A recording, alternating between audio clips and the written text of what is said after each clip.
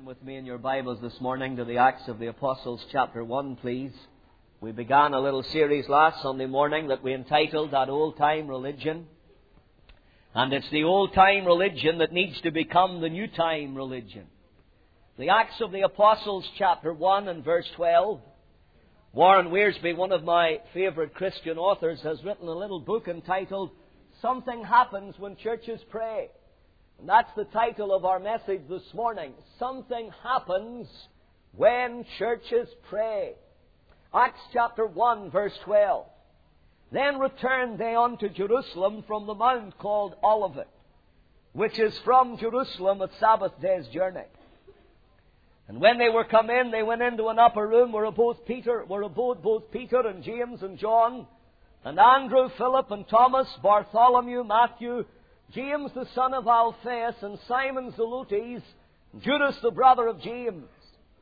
These all continued with one accord in prayer and supplication with the women and Mary the mother of Jesus and with his brethren. Acts chapter 2, please, verse 41. The Acts of the Apostles, chapter 2, verse 41. Peter has preached his tremendous sermon message on the day of Pentecost. 3,000 hearts are pricked. Verse 41 says, Then they that gladly received his word were baptized. That's the New Testament blueprint. You're saved, and then you're baptized, and then you're added to the assembly, you're added to the fellowship. That's God's blueprint. Then they that gladly received his word were baptized. And the same day there were added unto them about 3,000 souls, and they continued steadfastly in the apostles' doctrine, and fellowship, and in breaking of bread, and in prayers. And then Acts chapter 4, please, and verse 31. And these are all references simply to prayer in the early church. Acts 4:31.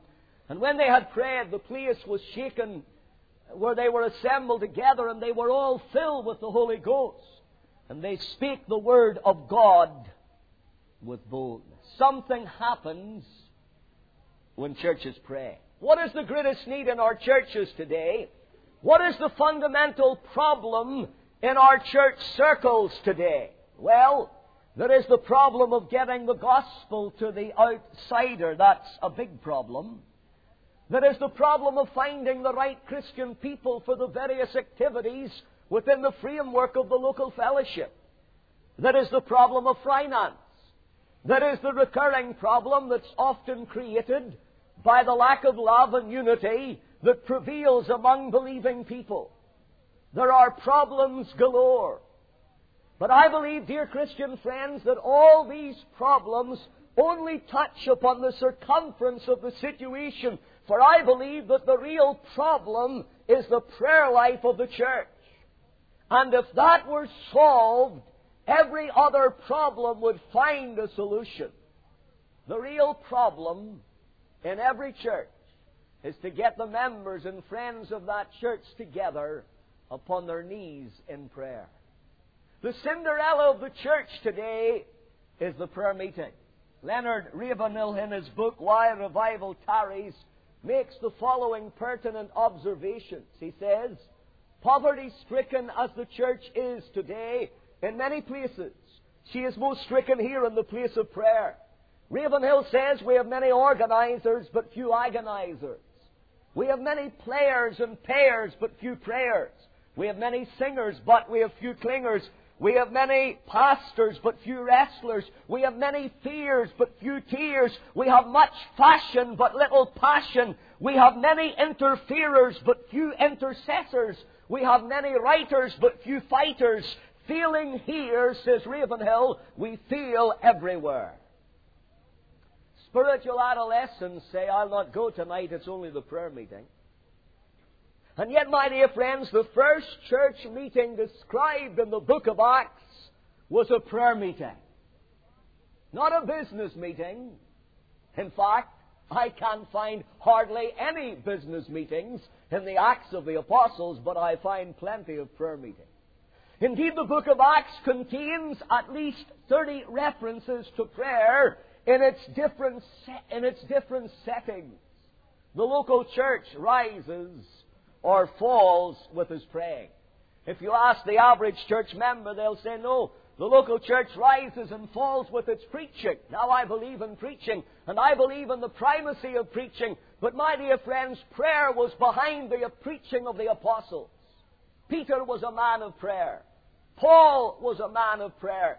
The early church believed in prayer, and when they prayed, something happened. You see, prayer is the thermometer of the local church. The spiritual temperature of Lurgan Baptist Church rises or falls depending upon how God's people in this fellowship pray. It was John Bunyan who said prayer is a shield to the soul, it's a sacrifice to God, and it's a scourge to the devil. In the book of Acts, we see prayer accomplishing all of these things. And so I want to talk to you for a little while this morning on the subject, something happens when churches pray. What did happen? What was so special about the prayer life of the early church? I want to give you 3 things this morning that I trust will help us in our corporate prayer meetings together. First of all, look with me at Acts chapter 1. And notice first of all what I'm calling a diversity of people were represented. A diversity of people were represented. It's interesting to notice the variety of people involved in the prayer meeting. Look at Acts 1:13. For one thing, mature leaders were there. Look at verse 13 of Acts 1. When they were come in, they went into an upper room where abode both Peter and James and John, Andrew, Philip, Thomas, Bartholomew, Matthew, James the son of Alphaeus, and Simon, Zelotes, and Judas the brother of James. All the apostles were there. These men who had been with the Lord Jesus throughout His public ministry. These men who had recognized the tremendous emphasis that Christ had placed upon prayer. They had watched Christ, the man of prayer, and now they were seeking to follow in His steps. Had they not also received the Great Commission? The risen Lord had told them, go into all the world and preach the gospel to every creature, and doubtless that had sent them to their knees in prayer. Look for a moment at Acts 3 verse 1 and you'll find an interesting combination. Acts 3 verse 1, here's what it says.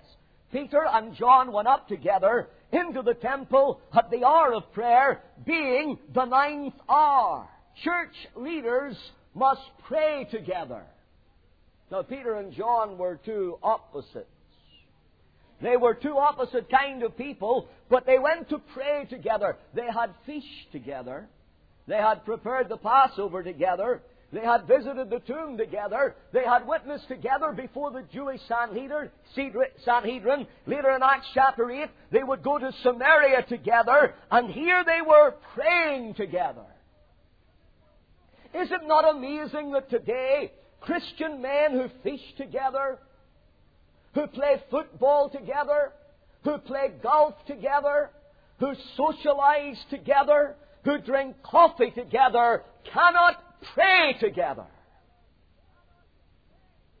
My dear friend, this morning let me ask you, has God placed you in a position of responsibility? Has God placed you in a position of leadership? An elder, a deacon, someone in a place of influence? Let me ask you, let me challenge your heart as I challenge my own heart. Are you an example to the rest of the flock in the place of prayer?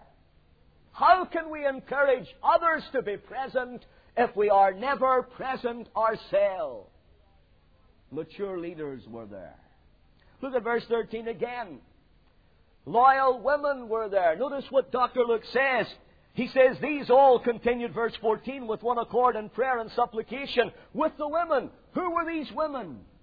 My dear friends, it's probable that these were the women who had followed the Lord Jesus all the way down from Galilee, right down the Jordan Valley, right into the city of Jerusalem. These were the women who had saw His crucifixion, His burial, rejoiced in His resurrection. Mary Magdalene, Mary of Bethany, and Martha. And Mary, the mother of our Lord, verse 14, were quietly taking their place. You'll notice that Mary, the mother of our Lord, is humbly praying with the others. She takes no lead. Peter does that. The others do not pray to her. There is no claim by Mary to be the mother of God. The others have no notion of praying to her to intercede for them with her Son. Mary was simply another earnest believer who was gathered around the throne of grace. Here were women who were lovingly devoted to the Savior, and they were there. What an immense debt we owe in our churches to faithful praying women. Those who have a burden for prayer. Those women who know how to pray. My friends, are you beginning to see how representative this prayer meeting was? Mature leaders were there.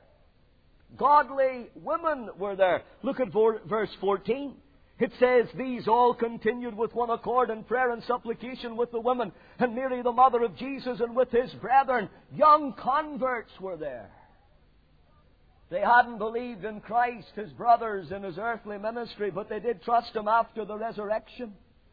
Moreover, we read those who were converted on the day of Pentecost continued steadfastly in prayers. What a lovely scene Dr. Luke is bringing before us here. The apostles, those who had been with the Lord Jesus for 3 years, the new converts, those who had been saved at just a short time, and yet both were at the place of prayer.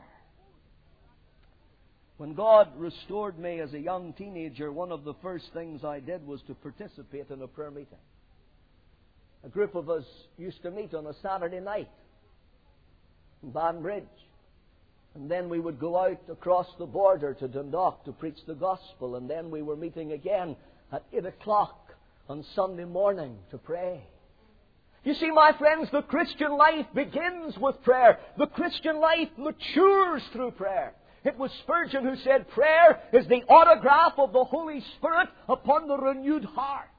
Why must young converts pray? Well, for one thing, when a person gets saved initially, there's that exhilaration, there's that enthusiasm. A new believer is prone to live on that feeling. And then the devil shows up and begins to create problems. And if a Christian lives on feelings, if a Christian lives on fellowship, he will feel. But if he lives on prayer, he will grow in the Lord. My dear friends, prayer acknowledges the Lordship of Christ. Prayer gives evidence that we know the Father in heaven. Prayer shows that we know our weakness. Prayer and the Word of God go together. Because we believe the Word of God, we pray. And because we pray, we better understand the Word of God. I'm just pulling aside the curtain and letting you see who's here. Mature leaders were here. Loyal women were here. Young converts were here. Chapter 3, verse 1, humble servants were here. Peter and John go up together at the hour of prayer to the temple. In chapter 4, upon their release from prison, they attended a prayer meeting. Now listen, they had seen thousands saved. They had seen 3,000 people saved on the day of Pentecost, and that was the more reason to attend the prayer meeting, that they would continue to know the same humility, the same power, and the same unction of the Holy Spirit. The last thing I want you to notice in this regard is that godly brethren were there. If you turn over to chapter 6, you'll see that there was a crisis in the early church. Multiplication sometimes brings murmuring. People begin to get neglected when a church grows. That's what happened in Acts 6. And so the apostles decided, and some believe that this was the origin of the deacons, the apostles decided to say to the congregation, look out 7 men full of the Holy Ghost and wisdom, whom we may appoint over this business, verse 4, but we will give ourselves to what? Continually to prayer and to the ministry of the Word. Now let me ask you this morning, who attended the prayer meeting of the church in the first century? Who needs to attend the prayer meeting of the church in the 20th century? Well, mature leaders were there, loyal women were there, young converts were there, humble servants were there, godly brethren were there. My dear friend, let me ask you this morning, are you there? Are you present when God's people unite to pray? Do you realize that this is one of the most important meetings of the week? Do you attend regularly? My dear friends, we seem to have time for everything else. Time for socializing, time for entertainment, time for recreation, but no time for prayer. Let's shut down the prayer meeting. Propose that at any annual general business meeting and you'll probably be shot down what? Shut down the meeting that has been the hallmark of the fundamental church for centuries. And yet many who would vote against it do in fact vote for it regularly with their feet. They stay away. Is that you? Are you voting by your absence to shut down the prayer meeting? You see, my dear Christian friend, if your attitude were adopted by the fellow believers around you, there would be no need for a prayer meeting to scrap. The prayer meeting will be held on Thursday evening at 8 o'clock. This is God's call to His people. And your response and my response is neither an excuse given to the pastor, the elders, a plea to your conscience. Our response is an answer to the head of the church, Jesus Christ. A diversity of people were represented. Come back to Acts 1. Look very quickly at the second thing that I want you to notice. A unanimity of purpose was revealed. A diversity of people were represented. A unanimity of purpose was revealed. For the early Christians were in agreement as to why they were to come together. Of course, they were here in obedience to Christ's command. Tarry in the city until you be endued with power from on high. They were waiting for the advent of the Holy Spirit. But during those 10 days between Christ's ascension and the coming of the Holy Spirit, they were one in their purpose. They had come together to pray. Notice how they prayed. Verse 14, Acts 1. They prayed persistently. Notice what it says. These all continued with one accord in prayer and supplication. That word continued literally means this. They were continuing. The sense is similar to what we find in verse 13 where we read, and when they were come in, they went into an upper room where they abode. And the Greek verb there denotes sticking close to anything or person. They devoted themselves steadfastly to pray. They weren't spasmodic. They weren't erratic. They prayed constantly. They prayed frequently. They prayed perseveringly. My dear friends, was that not the attitude adopted by Jacob when he said, I will not let thee go except thou bless me? Was that not the spirit adopted by Elijah when he said to his servant, go to the edge of Mount Carmel and look to see if God's going to answer my prayer? And Elijah went once, there was nothing. 5 times, there was nothing. 6 times, there was nothing. And when the servant came back the 7th time, he says, Master, there's a cloud rising like that of a man's hand. A man's hand had been raised in prayer to heaven and left an imprint upon the very heaven of heaven. My dear friends, was this not the attitude that was adopted by Paul? Was this not the attitude that was adopted by the Lord Jesus when He said, men ought always to pray and not to faint? We are to pray perseveringly, persistently. E.M. Bounds in his book Power Through Prayer tells us that our praying needs to be pressed and pursued with an energy that never tires, a persistency that will not be denied, a courage that never fails. I don't know about you, but so often I become discouraged. We can become so faint and weary in the matter of prayer. Someone has said that much of our praying is like the little boy who rings the doorbell and then runs away before the door is open. And yet the Lord Jesus said, ask and it shall be given you. Seek and ye shall find. Knock and it shall be opened unto you. And the tense of the verb there is this. Ask and go on asking. Seek and go on seeking. Knock and go on knocking. You say, but preacher, my husband is so hard. And my children are so indifferent to the gospel. And my wife is so unconcerned about eternity. Yes, but something happens when churches pray. The power of God is released. And sinners are melted by the power of God's Word. My friends, I stand before you this morning as a witness to the fact that God responds to persevering prayer. They prayed persistently. Look at that little phrase in verse 14 very quickly. They prayed unitedly. They prayed unitedly. These all continued with one accord in prayer and supplication. How easy it would have been for this group of believers to bring division into this beautiful assembly of humble people. The members of the Lord's family might have claimed special recognition. Or Peter could have been criticized for his denial of the Lord Jesus. Or maybe he would have blamed the Apostle John because it was John who brought him into the high priest's home. John might have reminded the others that he had faithfully stood at the cross and had been chosen by the Savior to care for his mother. But there was none of that. The key phrase in the book of Acts is found in verse 14, with one accord. You'll find it 6 times in the book of Acts. Look at Acts chapter 1 very quickly in verse 14. They were in one accord in supplication. These all continued with one accord in prayer and supplication. My dear friends, are we? I wonder this morning, is there unanimity about the matters for which we pray? Is there perfect harmony between us when we pray?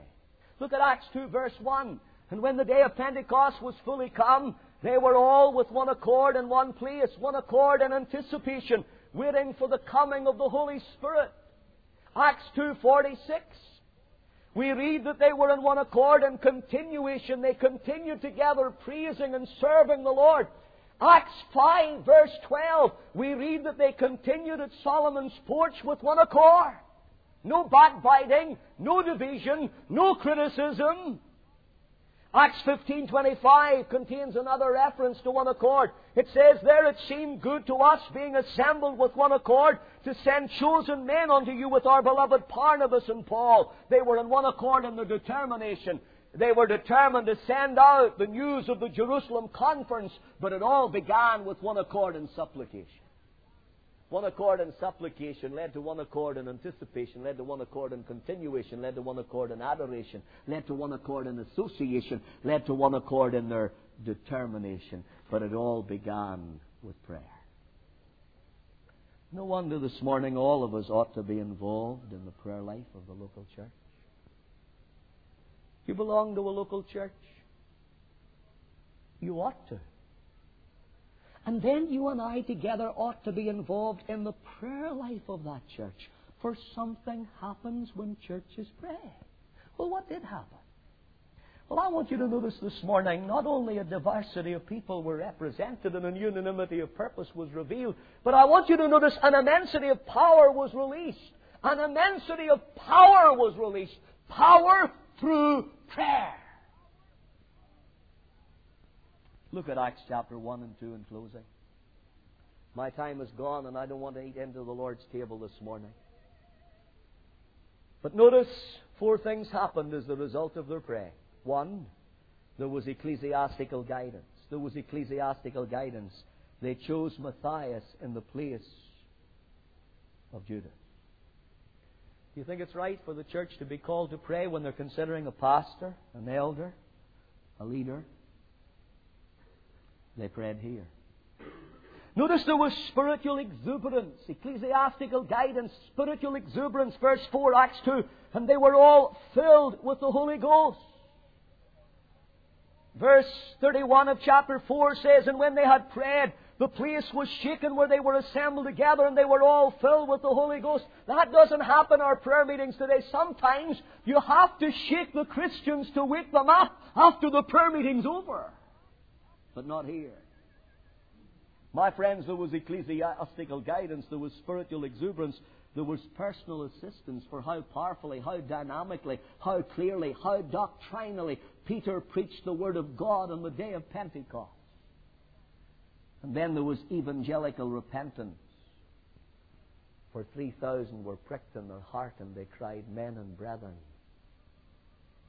what shall we do? Some years ago, 5 young students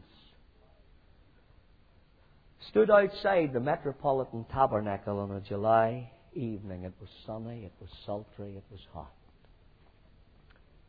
They were standing there on a Sunday night waiting for the great doors of the tabernacle to open. And as they stood with that queue of people who were standing there just ready to go in to hear Spurgeon preach, an unknown stranger came up to them and said to them, sirs, would you like to see the heating apparatus of this church? They weren't particularly interested in a hot, sultry July evening, but he insisted. And he brought them down round the side of the building. And he kicked open the cellar door. Before their eyes were 700 souls bowed in prayer, seeking God's face for God's blessing upon God's Word about to be preached in the room above. You say he was the greatest preacher the Baptists ever had. He probably was. But behind him he had a church who meant business with God. You say he was the greatest soul winner since the Apostle Paul. He probably was.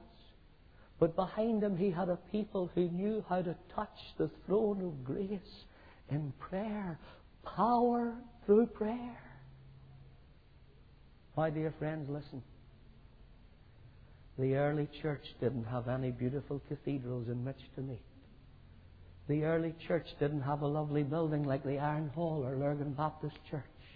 The early church had no elaborate service. The early church had no ritual. The early church had no seminaries. The early church had no Bible colleges. The early church had hardly any New Testament scriptures. But the early church had power. The power of God that comes through prayer. I finish. Let me ask you this morning, do we as a church desire the power of God in our midst? Do we believe that we need a move of God? Do we mean business with God? Do we long for souls to be saved? Thank God for those who have been and are with us this morning. My dear friends, do we long to experience the presence and power of God in our meetings? There's only one answer. There's no shortcuts. Prayer, much prayer, more prayer. For something happens when churches pray. I tell you, if it was your loved one who was launched into eternity in Oma yesterday, and they were without Christ, you would be broken-hearted this morning. Some of our loved ones are on the very precipice of hell, and yet we haven't even the concern that would drive us to the prayer meeting on Thursday night or Sunday night. My dear friends, are we only fooling about? Or do we mean business with God? He's counting on you, on a love that will share in His burden for prayer, for the souls He has bought with His lifeblood and sought through His sorrow and pain to win home yet again. He's counting on you. If you feel Him, what then? Let's pray together. Father, we thank Thee this morning for the challenge of Your Word. Help us to get back to the basics in these days.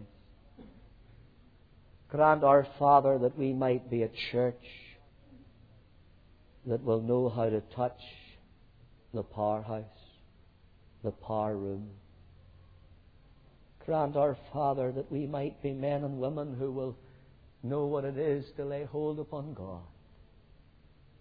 And our Father, that this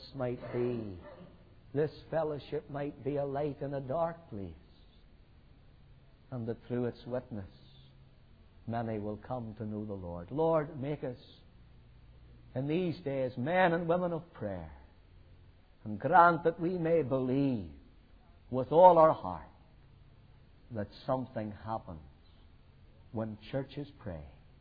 We ask it through Jesus Christ our Lord. Amen.